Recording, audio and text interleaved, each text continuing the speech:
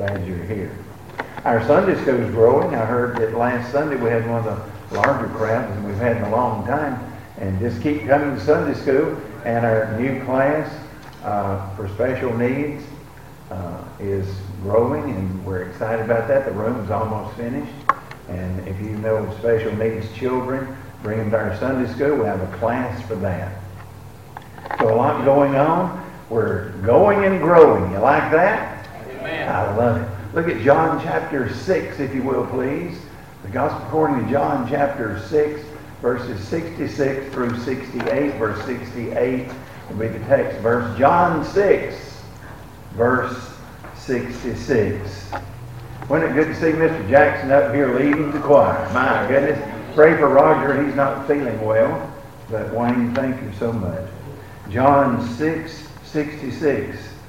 From that time many of his disciples went back and walked no more with him. Then said Jesus unto the 12, Will you also go away?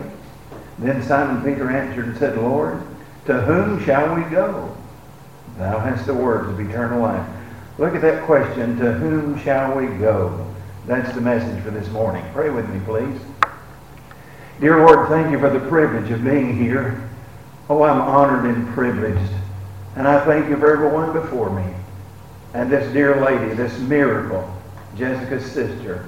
Dear Lord, what a blessing. And all those that are with us, we love you for letting them be here. Now, Holy Spirit, be our preacher. Share with us wonderful words of life. Not only stir our hearts, but change our lives. Meet every need we have. And dear Lord, I praise you for all you do. For asking in your name and with thanksgiving. Amen. You may be seated. Peter's question in response to Jesus' question is very suggestive when he asks, to whom shall we go? It singles out the Lord Jesus. It makes it possible to understand that there's no one else to go to. There's no one else to consider. He's the only one who can impart eternal life. Peter realized that. But it's not just limited to the text about eternal life, even though that's our most important need, is it not? Amen. But it encompasses everything. Where would you go for peace? Where would you go for joy? Where would you go for help, healing, encouragement, understanding, love? Where would you go for grace, mercy, forgiveness? Where would you go for your family, for finances, your future? There's literally no one else to go to but the Lord Jesus Christ. He's not one of many. He's the only one. Amen. He's the only one that can be considered. He's the only one that can help. He's the only one who can heal. And He's wonderful. To reinforce that, in Revelation chapter 5, John looks up into heaven. There's a scene, and there's a book up there, and it has 7 seals on it. And no one can open it. That's right. None of the apostles, none of the Old Testament saints, none of the angels. No one can open that book. And John begins to cry. You know why? Because that is the book of redemptive history. And if that book cannot be opened, God's plan of redemption and restoration and for everything in the universe, it cannot be completed unless that book is open. Jesus walks to the front. He opens the book. And the redemptive history continues. He is literally the only one we can go to for anything and all things. Would you agree with that? Amen. So let's look at some things this morning in relation to that. First of all, He's the only one you can go to in times of discouragement. In 1 Kings 19, this great Old Testament prophet Elijah, this prophet of fire, this spectacular prophet, oh my, what a colorful man, an exciting man. But here he is running for his life from a woman. You say, I'd never do that. You never met Jezebel. Yeah. Running for his life. Yes. And after he ran all day, he was physically exhausted, emotionally drained. He sat down under a tree and he said, it is enough. I want to die. Have you ever said that? It's enough. I've had all I can take. I can't take anymore. Dear Lord, this is enough. In times of discouragement, there's no one else you can go to but the Lord Jesus Christ. It's good to have friends, it's good to have family, but they cannot meet your innermost needs, your uttermost needs. No one can go down into the very depths and core of your being and touch the areas that need to be touched other than the Lord Jesus Christ. He's the one you go to in times of discouragement. That's right. David said in Psalm 27:13, I had fainted unless I had believed to see the goodness of the Lord in the land of the living. The great Apostle Paul, the greatest man we have any record of in the Bible, other than our own Savior. The Apostle Paul, writing to the church at Corinth, said, you know what happened to me over in Asia. It was a burden that came on me so heavy. I was so overwhelmed. I said, this will take my life. Now this was the great Apostle Paul. And he said in 2 Corinthians 1:8, I despaired even of life. There's no one else Paul could go to but the Savior. Did he hear him? Did he help him? Of course he did. And he kept on until the day his work was finished. The Lord hears and helps every time. Papa, do you believe that? Of course he does. No one else to go to but the Savior in times of discouragement. I love this title ascribed to our Lord in Isaiah 53 verse 3. He's called a man of sorrows. Aren't you glad he knows what sorrow is and what pain is? I love the song, Man of Sorrows, what a name for the Son of God who came, ruined sinners to reclaim. Hallelujah, what a Savior. I'm glad he's called the Man of Sorrows because he knows how it feels. He knows what you're thinking. He's been there. Man of Sorrows. In Hebrews 4:15, we're told that we have a high priest which cannot be touched with the feeling of our infirmities. He can be touched. He's always touched. He understands how you feel. Now, when you're discouraged, you can go talk to somebody about it. If you've got a best friend, you trust them, they won't break your confidentiality, go ahead and talk to them. But understand this, nobody can meet your innermost needs ultimately and finally. No one can do that but the Lord Jesus Christ. Times of discouragement. Last Thursday evening, I was in the emergency room with my dear darling Miss Wanda. The doctor had called and said, you've had a heart attack recently. And a few weeks ago, she did grab her chest. We didn't think a lot about it, but the EKG, we were getting clearance for the surgery, and she had had one back in August, and they compared the two, and they said, something's wrong here. And the doctor said, you've had a heart attack. I took her to the ER Thursday night, and they did another an EKG, and they said, yes, you've had a heart attack. And so there I was in that room with my darling, my little girl, sweetheart, known her since I was 15 years old. Since she was 15, I was 16. First time I ever met her, Lord, you don't know what happened when I kissed that girl. She rolled my socks down and back up again. I thought, man, what a woman. I got to have this gal. And for 56 years, she's been mine. But we were there in that room. She lay on the hospital bed. I was over in the chair. That room began to close in a little. It got a little darker in there, so it seemed. And in a little while, the door opened, and I knew who it was. Mr. Discouragement. He came in, he had a sad look on his face. He walked over to me, put his hand on my shoulder, looked down into my eyes and said, now, Ron, what are you going to do? I took his hand, lifted it up off my shoulder. I turned him toward heavenward, and I did what I always do. I cried out to the Lord, and he heard me, and he helped me in that time of discouragement. He always hears, he always helps, and he always takes care of things. Has your circumstances changed? No. But he changed me in them, and that's even better. If this is not real, I'm going home.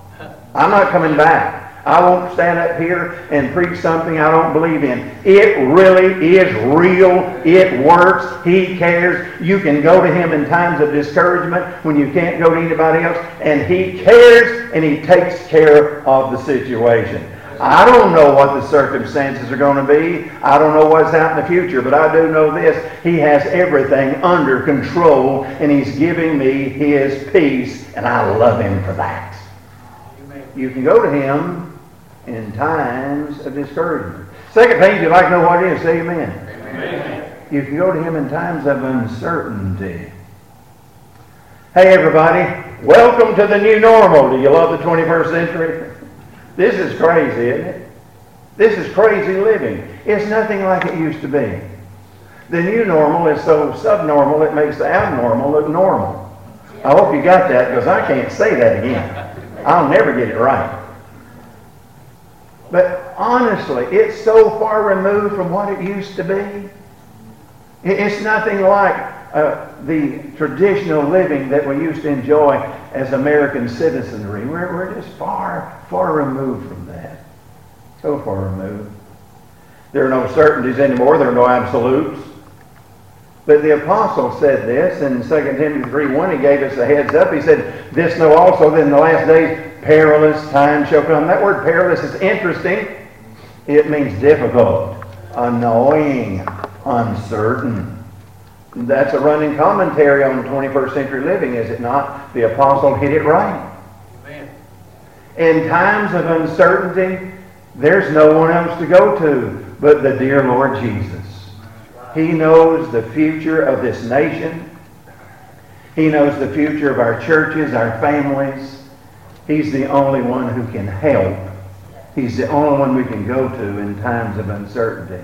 Several years ago, I was driving down 53 there right through town in Calhoun. By the way, don't go in there at 5 o'clock on Friday. I don't know what's happened to our little town of Calhoun, but it looks like Atlanta in there at 5 o'clock on Friday on 53. It's terrible.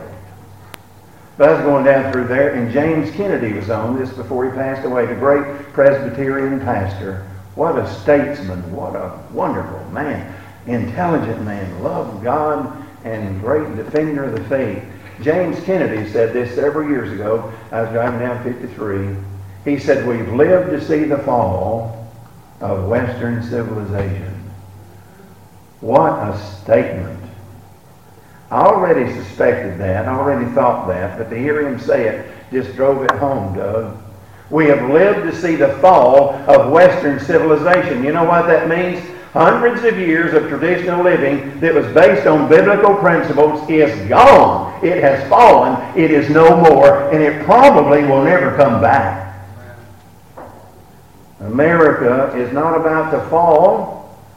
America has fallen. But here's the positive thing. We're not here to salvage America. We're not here to win society.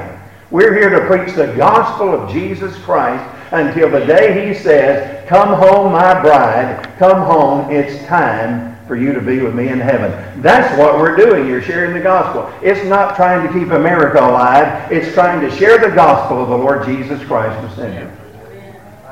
Now, it is our responsibility to pray and to vote. It really is.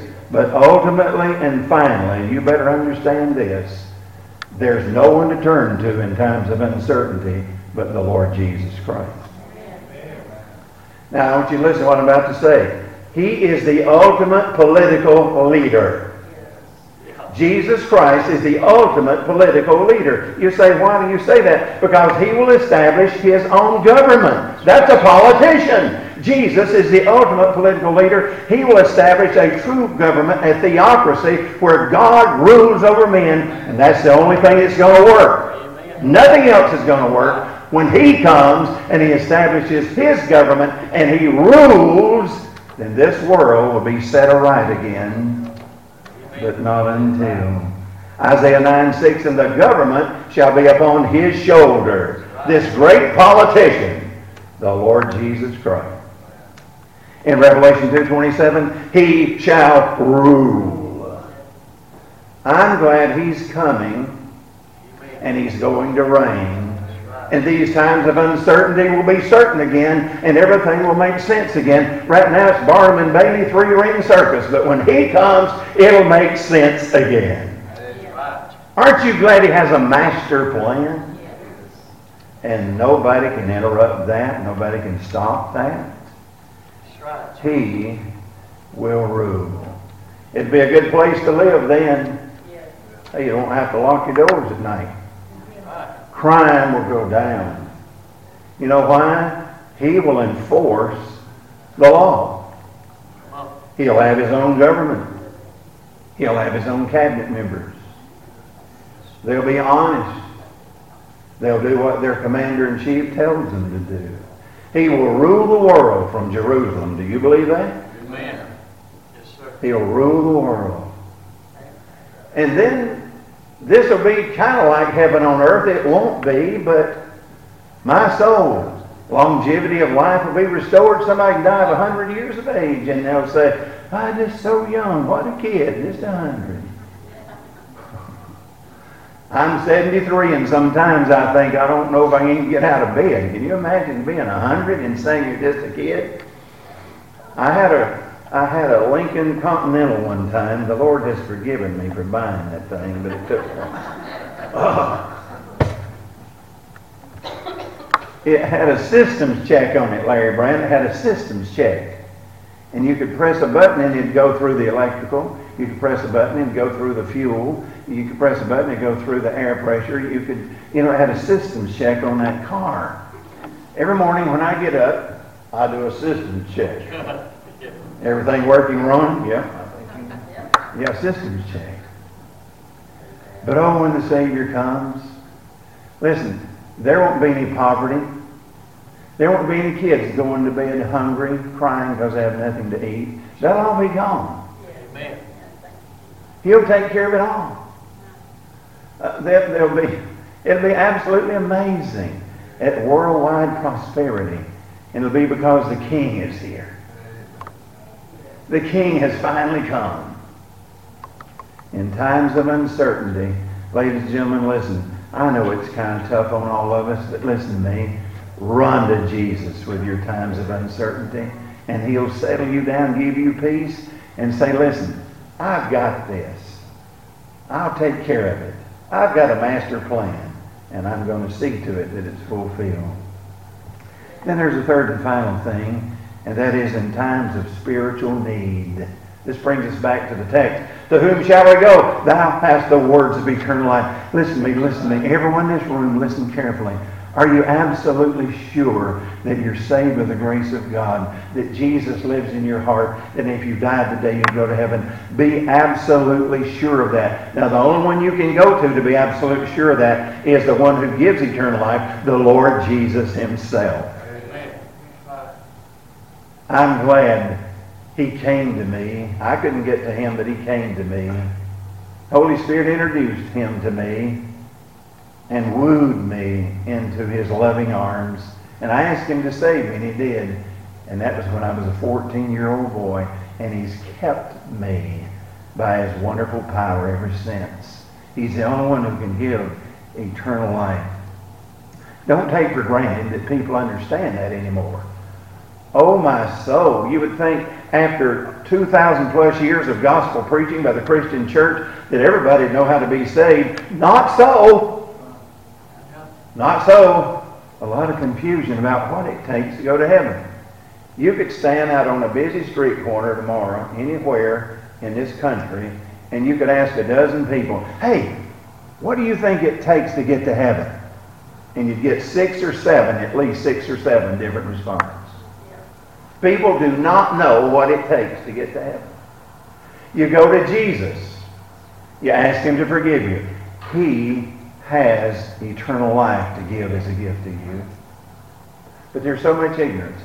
Ben Franklin said this, Ben Franklin, the only thing more expensive than education is ignorance. It's very costly. And it's everywhere. I've never seen such ignorance about simple, fundamental biblical truth about what you must do to be born again. People just don't seem to know that Jesus is the only Savior. He's not one of many ways to heaven. He's the only way to heaven. So where do you go for spiritual needs to be met? You go to the only one who can meet them, the Savior Himself. The church, this church is not the Savior, but we are the caretaker of the most wonderful, precious truth in all the world, and that's the gospel of the Lord Jesus Christ. And we must get that out at any cost. We're caretakers of that wonderful message. Christ died for sinners, was buried, and rose again the third day. We're not the Savior, but we're caretakers of His truth. He's the Savior. In 1 Timothy 3:15, the church is called the pillar and ground of the truth. We have the truth here. We're not ashamed of the truth here at Fellowship Baptist Church, are we? That's right. This church has survived, and not only survived, but going forward through all kinds of things. COVID-19, sicknesses, illnesses, financial reversements, people getting sick, all kinds of things happening. And yet here we are, and we're going forward, and we're doing quite well. And you know why? Because we're sharing the truth of the Word of God. We make much of Jesus, and any church that makes much of Jesus, Jesus makes much of that church. That's why this church is here and going forward and doing so well, is because of that. And may it ever be so. Amen. Always sharing the truth. I love the songs here. It's not that 7-11 stuff where you have 7 words and repeat them 11 times. I love the gospel